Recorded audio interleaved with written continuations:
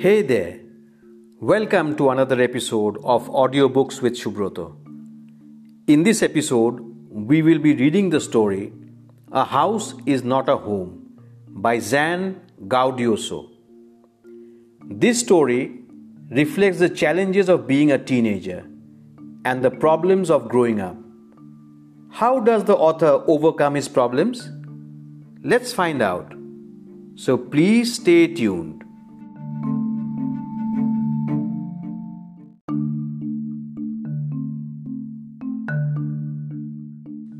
My first year of high school felt awkward.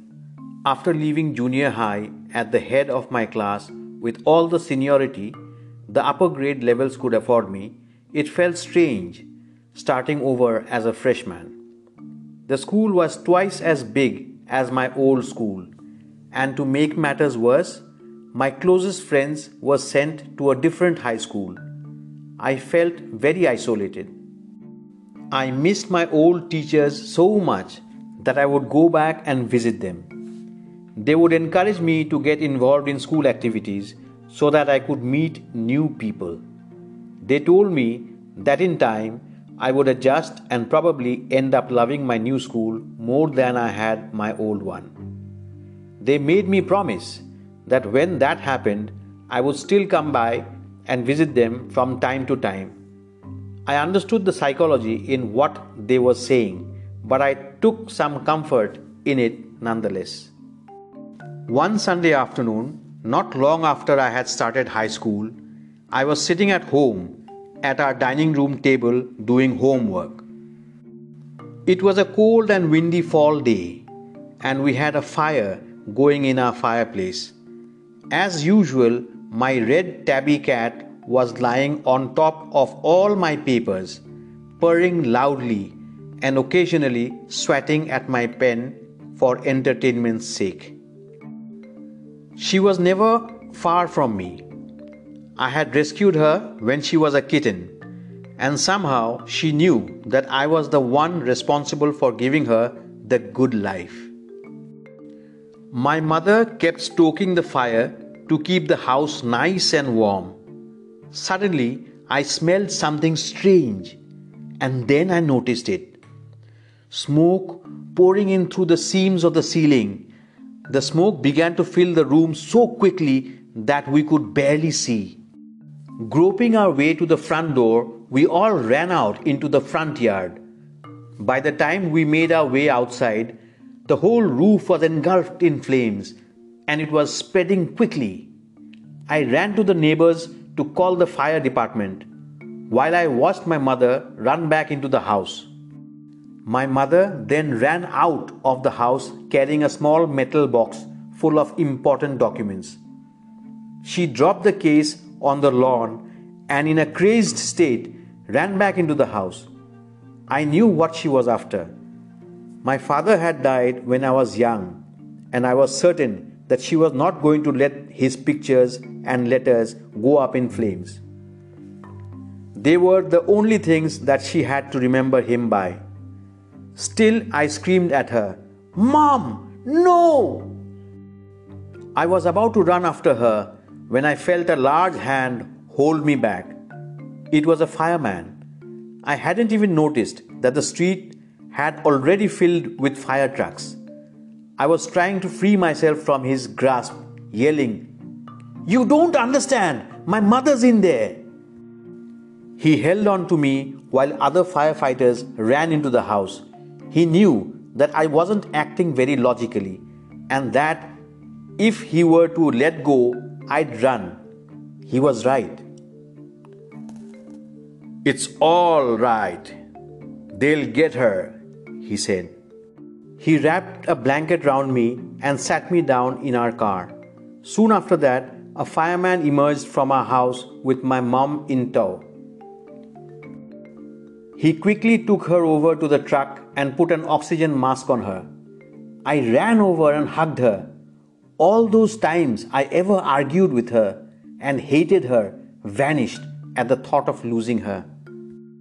"She's going to be okay," said the fireman. "She just inhaled a little smoke." And then He ran back to fight the fire while my mother and I sat there dazed. I remember watching my house burn down and thinking that there was nothing I could do about it. 5 hours later, the fire was finally out. Our house was almost completely burned down. But then it struck me. I hadn't seen my cat. Where's my cat? Much to my horror, I realized that she was nowhere to be found. Then all at once it hit me. The new school, the fire, my cat. I broke down in tears and cried and cried. I was suffering loss big time. The firemen wouldn't let us go back into the house that night. It was still too dangerous. Dead or alive, I couldn't imagine living without knowing about my cat. Regardless, I had to go. We piled into the car with just the clothes on our backs and a few of the firemen's blankets and made our way to my grandparents' house to spend the night. The next day, Monday, I went to school. When the fire broke out, I was still wearing the dress I had worn to church that morning, but I had no shoes. I had kicked them off when I was doing my homework. They became yet another casualty of the fire, so I had to borrow some tennis shoes from my aunt. Why couldn't I just stay home from school? My mother wouldn't hear of it, but I was totally embarrassed by everything. The clothes I was wearing looked weird. I had no books or homework, and my backpack was gone. I had my life in that backpack. The more I tried to fit in, the worse it got. Was I destined to be an outcast and a geek all my life? That's what it felt like. I didn't want to grow up, change, or have to handle life if it was going to be this way. I just wanted to curl up and die. I walked around school like a zombie. Everything felt surreal, and I wasn't sure what was going to happen. All the security I had known from my old school, my friends, my house, and my cat had all been ripped away. When I walked through what used to be my house after school that day, I was shocked to see how much damage there was. Whatever hadn't burnt was destroyed by the water and chemicals they had used to put out the fire. The only material things not destroyed were the photo albums, documents, and some other personal items that my mother had managed to heroically rescue. But my cat was gone, and my heart ached for her. There was no time to grieve. My mother rushed me out of the house. We would have to find a place to live, and I would have to go buy some clothes for school. We had to borrow money from my grandparents because there were no credit cards, cash, or even any identification to be able to withdraw money from the bank. Everything had gone up in smoke. That week, the rubble that used to be our house was being cleared off the lot. Even though we had rented an apartment nearby, I would go over to watch them clear away debris, hoping that my cat was somewhere to be found. She was gone. I kept thinking about her as that vulnerable little kitten. In the early morning, when I would disturb her and get out of bed, she would tag along after me, climb up my robe, and crawl into my pocket to fall asleep. I was missing her terribly. It always seems that bad news spreads quickly, and in my case, it was no different. Everyone in high school, including the teachers, was aware of my plight.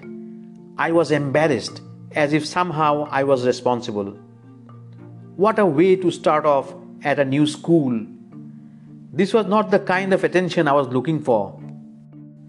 The next day at school, people were acting even more strange than usual. I was getting ready for gym class at my locker. People were milling around me, asking me to hurry up. I thought it strange, but in the light of the past few weeks, nothing would surprise me.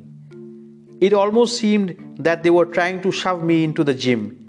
Then I saw why. There was a big table set up with all kinds of stuff on it, just for me. They had taken up a collection and brought me school supplies, notebooks, all kinds of different clothes, jeans, tops, sweatsuits. It was like Christmas. I was overcome by emotion. People who had never spoken to me before were coming up to me to introduce themselves. I got all kinds of invitations to their houses. Their genuine outpouring of concern really touched me. In that instant, I finally breathed a sigh of relief and thought for the first time that things were going to be okay. I made friends that day. A month later, I was at my house watching them rebuild it. But this time it was different. I wasn't alone. I was with two of my new friends from school. It took a fire for me to stop focusing on my feelings of insecurity and open up to all the wonderful people around me.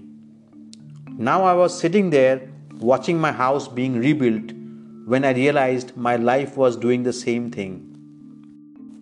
While we sat there on the curb planning my new bedroom, I heard someone walk up to me from behind and say, "Does this belong to you?" When I turned around to see who it was, I couldn't believe my eyes. A woman was standing there holding my cat. I leapt up and grabbed her out of the woman's arms. I held her close to me and cried into that beautiful orange fur. She purred happily. My friends were hugging me, hugging the cat and jumping around. Apparently, my cat had been so freaked by the fire that she ran over a mile away. Her collar had our phone number on it, but our phones had been destroyed and disconnected. This wonderful woman took her in and worked hard to find out whose cat it was. Somehow she knew this cat was loved and sorely missed. As I sat there with my friends and my cat curled up in my lap, all the overwhelming feelings of loss and tragedy seemed to diminish. I felt gratitude for my life, my new friends, the kindness of a stranger, and the loud purr of my beloved cat. My cat was back, and so was I.